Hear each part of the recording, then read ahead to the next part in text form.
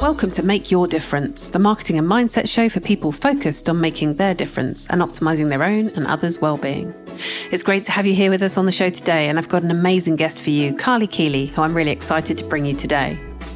I've known Carly for around 3 years now, and she's someone I always enjoy talking to, and I'm bringing you the highlights from a great conversation I had with her, covering everything from mental and physical well-being to mindset and marketing. A bit of background on Carly before we kick off. She's worked in wellbeing for 15 years, including working as a personal trainer, having been on her own journey with health, as I find many people have been in their lead up to their careers in wellbeing. So there's a real personal connection with wellness for Carly. She's also an expert marketer with a great eye for both branding and copy, following her degree in creative marketing. So as well as having worked for a long time now in the area of wellbeing, she's a really great person for us to speak to on the subject of both marketing and mindset. So enjoy the episode. Hi, so welcome, Carly. And you've been on quite a journey yourself with your own business for well over a decade now, with various iterations of your business. What would you say has been the biggest positive impact on your mindset relating to your business? Yeah, hi Vicky, and thanks so much for having me on. Yeah, when it comes to mindset, I do feel that mindset and physical well-being, mental well-being, it's all such a journey. So it is starting at where you're at and building up in terms of mindset. So for me, it's just being aware that I needed to work on my mindset is the first step. Then I'm a bit of I'm book obsessed, actually. I have a pile of books that I'm never going to get through, but I plan to. But that helps me. Meditation, mindfulness, just taking those small steps has really helped me to feel better in my mindset. That's great. Thank you. And how about things that have caught you out from a mindset perspective? I know I've had quite a few of those over the years. Is there anything that you've learned about mindset from that experience that you could share with us? Yeah, I think it's a lack of awareness. So actually it's like anything in life, Vicky, isn't it? You can have all these wonderful positive habits and you think you have them all under control. And it only takes a tiny thing to knock you off track, whether that's anything in life. And it's the same with mindset. You know, they do say, don't they, your mind is a muscle, it is a tool, we need to work it. So I think that's where the pitfalls have been for me. If I become a bit complacent, so same with physical well-being, that you just take it a bit of a back step and think, yeah, that's sorted, I'll stop working on it. And then actually it creeps up on you. And for me, things like sleep are hugely important for me as well. And I know that if I do the same with that, which I do, I'm a bit of a night owl. I love working in the evening. It is my time. But that impacts my mindset and my mood as well, I would say. So those two things together, I think sleep and just keep working on it are the two factors for me. Okay, great. Yeah, those both definitely resonate with me too. And in terms of your background with wellbeing, do you mind sharing a little bit about what caused you to be personally so passionate about wellbeing? What was the trigger for you? Yeah, well, we're going way back, and I don't know how far back you want me to go here, Vicky. And my actual trigger was grief. So I don't want to go too deep here, but I lost my mum, and I was actually at university doing graphic design. After taking a year out from doing media production, so I've always been in the creative sectors, I finally thought I had this sussed. I was doing the right degree for me. And then 3 months into my course, it was just out of the blue, lost my mum. And that was my trigger for, I wouldn't say self-care in a good way, but it was definitely something to help me cope. So I went to the local gym. I started to really find the benefit, and it was just helping me to get through that time. And so I actually fell into it. It wasn't like it was just a passion that was always within me. I'd always done bits, but at that time, it felt like a real crutch. And I just started to think and chat to the instructors and said, how do you get into this? And before you know it, I'm quite impulsive like that. I've got quite an impulsive personality where it becomes, it's a simple question. How do you work in fitness? How do you get that qualification? Before you know it, I've signed up, I've enrolled. And that was the start of my path. Oh, great. Thanks for sharing. And I'm sorry to hear about the journey you've been on, but great that it led you to well-being. Yeah. And in terms of sort of optimizing physical well-being, obviously that's something that you've kind of been working on now for a really long time, but why do you think it's something that should matter so much to all of us? Yeah, you're probably asking at quite a strange time in that sense, because with everything going on in the world, my physical well-being at the moment probably isn't quite as much a priority as it should be, but like you say, it's why it should be. And it makes us feel good. I'm all about the feel good. So when I was in fitness and well-being, that was my message. We're going to probably talk about this in much more detail. It was all about feeling good. And now that I'm working in branding and marketing, it is still about feeling good. So to me, that is the end goal for anything in life. But for physical well-being, it's that knock-on effect to feel better in ourselves. There's such that link, isn't there, between, we talk about well-being, I think we automatically think physical, but especially how things are at the moment, the mental well-being is just crucial, isn't it, for what we are all kind of experiencing. And yeah, that's why I think it's so crucial for me. So yeah, long story there, a long version of that. I'm probably not doing all the steps I would like to be doing at the moment, but that is why I do try to keep on top of it, just because I know it makes me feel better. And even in my business, I just feel more prepared for all that. Okay, that's great. And I know a lot of people that I come across are becoming more conscious of their physical health with everything that's going on in the world around us. And if you were talking to someone who was looking to improve their own physical fitness, how would you suggest that they get started? Obviously, aside from speaking to their GP and making sure they're sort of fit enough to do so, what would you suggest they do to get going? Do you know what? The first step I would say is pull right back and just take that pressure off yourself. So we were talking about, say I talk about the mental well-being side of things, that pretty much rules us, doesn't it? We can have all these amazing intentions to be physically active, but if our mindset and our mental well-being isn't quite there, which, like I say, so many people, it's just not at the moment. We're being asked so much upon us, aren't we, to deal with, that physical well-being probably isn't going to be at the top of their priorities. But I think if you take a step back and think about the reasons why you want to be active, that you are going to feel better, that it's going to help you feel better in your life and probably even improve that relationship with yourself and with others and how you see the world, just start small. And that's what I would say. So pull back, take the pressure off yourself. It's even being quite intuitive. I'm quite an intuitive person in my business, but actually in my life.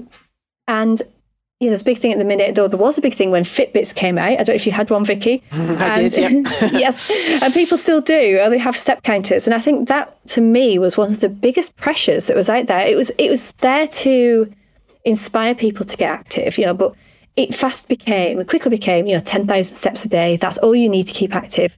But if you ever tried, 10,000 actually is a lot. But suddenly this pressure was on people that they thought, well, yes, I have to do 10,000 a day, probably thinking it is a low amount. So it can cause all sorts of spirals in mindset that, that is how I can't do it. And if they achieve 8,000, have they failed? So that's where I would look at. You pull back, take the pressure off. Maybe, do you need a step count if you're just starting to get active? Can you go back to that intuitive self and look in and think, I did something, I moved, and that was enough. So to say again, it's back to that mindset, mind-body connection is just huge. Yeah, I agree with you there. And I love that, taking the pressure off, because I think a lot of people do, particularly with things like step counters and things, they do sort of hold themselves to it then, don't they? And it almost becomes a bit of a rod for their own back as opposed to an enabler. So yeah, I very much like that way of looking at things. And in terms of mindset, what would you say have you found the biggest mindset barriers for people doing what they know they need to do for their physical or mental well-being, I guess, in that case? Yeah. And I'm going to link it to that last answer, because I think, again, we make that the challenge for ourselves so huge. Like anything in life, whether it is business, marketing, whether it is well-being. I used to say this a lot to my clients where I was in well-being, that, it's almost like standing at the bottom of a mountain and we are looking up, and our goal, that goal we badly want to achieve, is right at the top. And my goodness, from down there, you're looking up thinking, I'm never going to get there. So we just kind of give up before we even set off. So I think it's lower that expectation yet again. That's the biggest barrier, is making it too big, too scary. Make it more about you in the now and week by week if you have to, rather than that big scary goal. Break it down and just make it achievable. I think that is the biggest barrier for me, is it just feels too much. Maybe we talk about mindset, maybe it's a past experience as well. Maybe they've tried, failed, so they've decided they're going to fail again. But again, if they tweaked it and tried a different approach, it could work for them. And the other biggest barrier is, I think everyone's going to resonate with this, it's time, or the illusion of time, because we all have the same time. It's about priorities. And I think it's probably far too easy for people to say, I don't have time for that. Especially, at the moment, we are in this world where we're at home, we're homeschooling, we don't have that sense of priority for ourselves. So you can go really deep on this, these flippant barriers that get just spoken. And this is key for anybody who's marketing the wellbeing business. You are going to get that. You are going to get that, I don't have time for this. and really digging deep, it's just they don't see the self as a priority. So that's where things like self-love, self-worth, self-belief, it all comes in. And if you can start to take it from that angle, the answers to barriers, I think answer them before they can say them to you is my top tip there. And in terms of those barriers, did you use those within your marketing?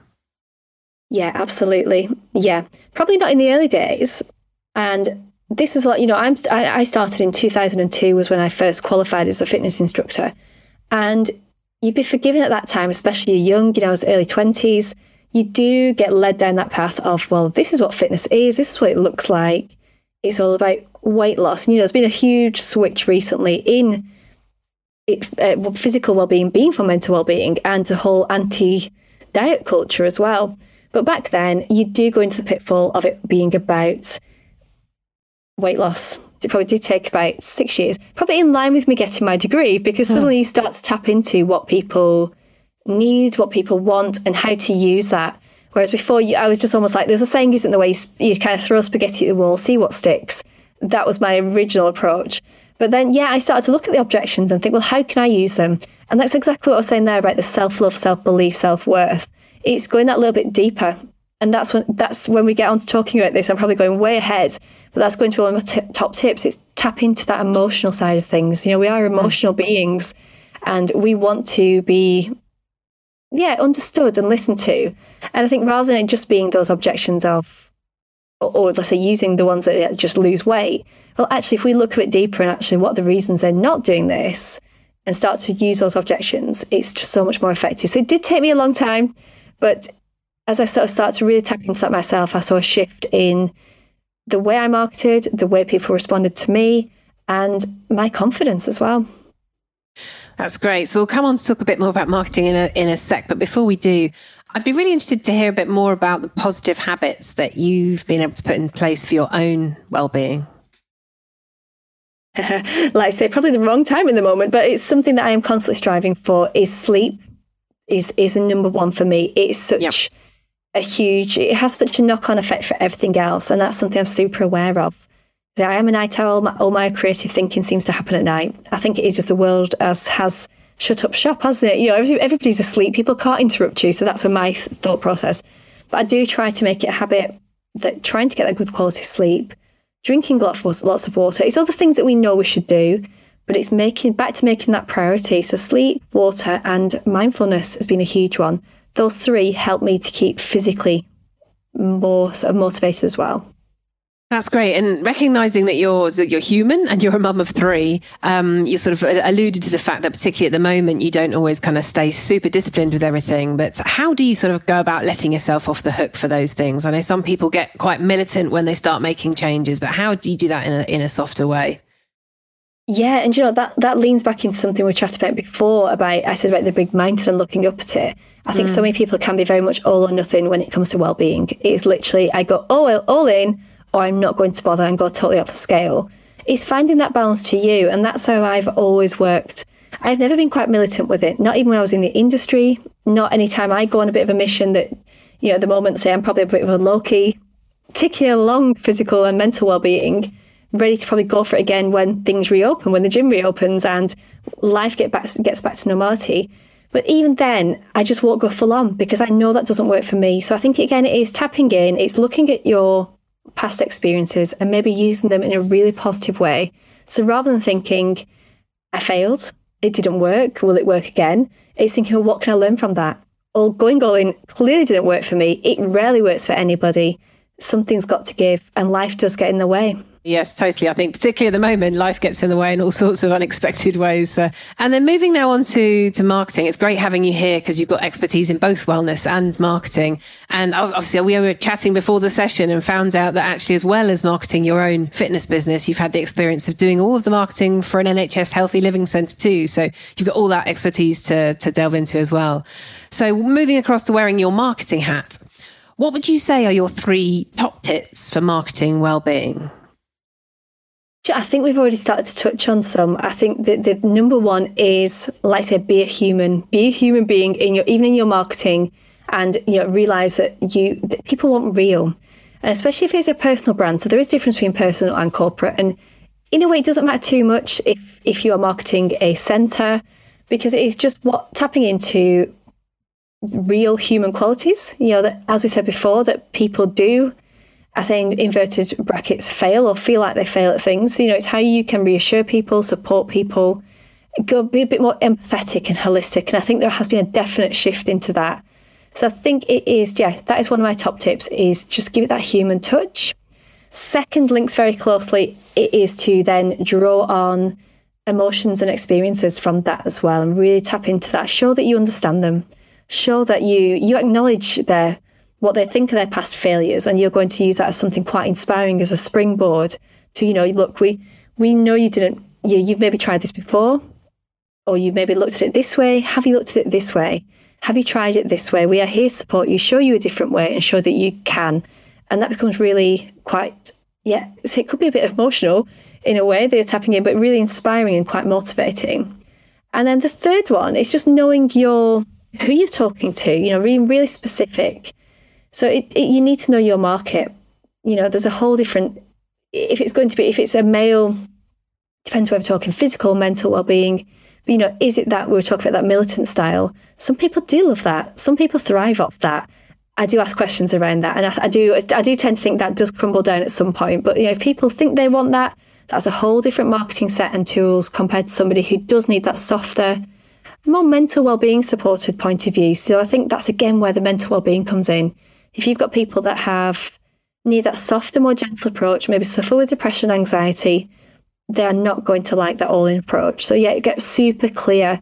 So my top 3 tips there are, give it the human touch, whether you are a facility or a centre, especially if you're a personal brand, that becomes really easy because they just get to know you, and that gives that super real connection. And then secondly is use the emotions. Identify their problems, I should say, in there as well. We hear that so much. You'll know that, Vicky, in marketing. It is, what are their problems? How can we solve them? But in a really non-marketing way, it's just giving it that human touch. So 1 and 2 pretty much linked together, but, use the emotions, give them what they want and need. And then the third one was getting super clear on who you're talking to. And that majorly impacts number 1 and 2. That's great. And I think for me, it's remembering that the marketing is about relationships effectively, isn't it? So that's why you need to think about emotions and think about who you're talking to. And I think often people can go down a bit of a rabbit hole and think marketing is something completely separate, but actually it really just is about how you're starting and continuing to build the relationships with real human beings, really. So, definitely. I think it's so easy just to go in there, but I think it's so easy to think of it with, you say, if I put my marketing hat, I think then people in business put theirs on and forget, and they want to sound too professional and, just kind of take that down a level, put in that human touch first with some strategy in there. So I think for me, it is sort of intuitive and real and authentic. That word gets thrown around, but, those qualities with the strategy, and they will work like a dream. That's great. Thanks. And in terms of your own fitness business, how important was marketing? Hugely. Yeah. It's underneath everything, isn't it? Whether it is, my fitness business actually ended up running up long-term clients. I had clients of sort of 12 years.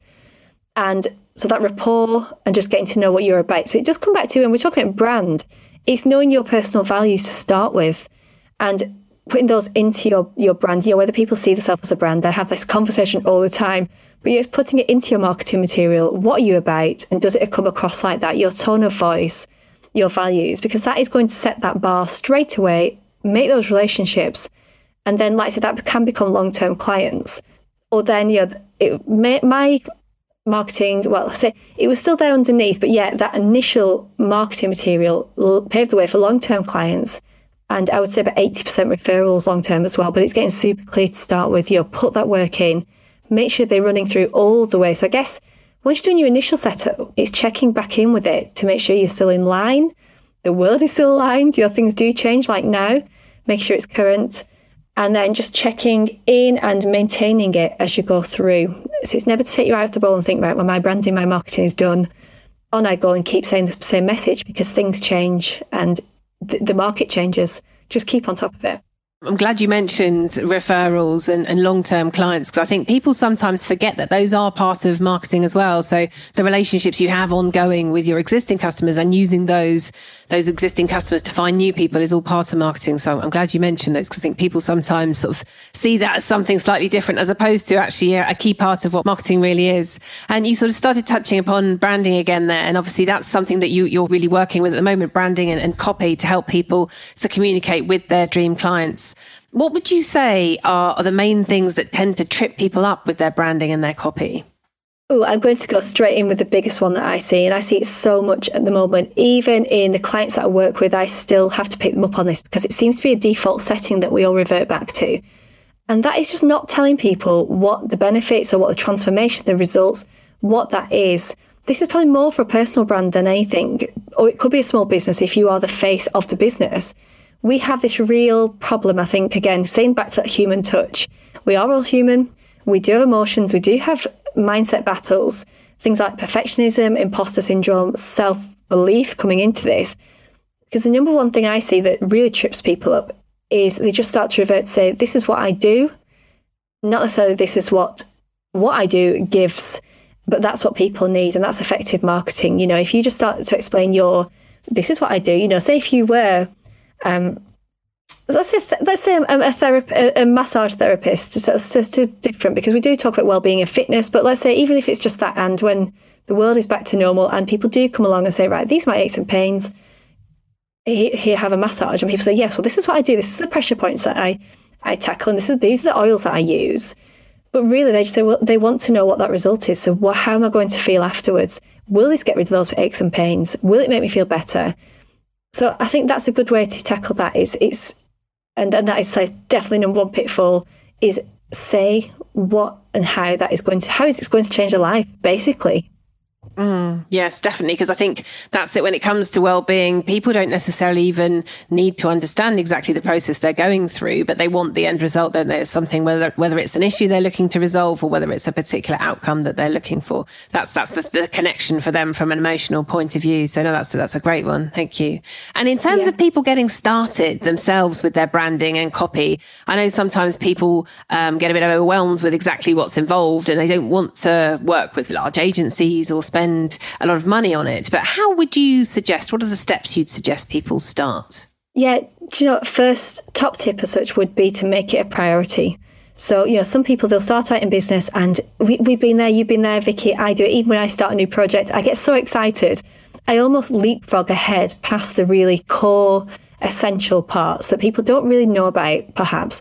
And, you know, you get your website up and running, you get your social media sorted, and it's out there, and you're thinking, woohoo, yep, up we go. But maybe what they haven't done, and I pull them right back and say, actually work on your message, your target market. Let's get those core ingredients first. And you can do that without necessarily going to an agency just yet. So it's just making it a priority, knowing that it is a key part of the mix, that's one of the essential ingredients. Because if you don't have your message, how are people going to know what you're about? If it's not clear communication, and when you don't have that message, it doesn't really lend itself to that transformation that we just talked about either. You might start talking about different benefits. You might start saying about different transformations, especially if people aren't responding to the marketing material that you're putting out. It becomes too easy to switch. And this might, you know, with social media especially, it is so fast and furious. And we judge it off likes and comments. And say if you put something out and you thought, right, I'm just going to test this message, put it out for a week, and that's not long enough. Don't really get the feedback, so you go, oh, no, panic, I'm going to change it. You've just lost and changed your message that you didn't even test. And they do say to test it for 90 days. So I think it's being really clear on what you're about to start with and just being patient. And then, you know, at some point, if you then think, yes, maybe you could go to an agency and get a little bit of advice on it to super clarify your message.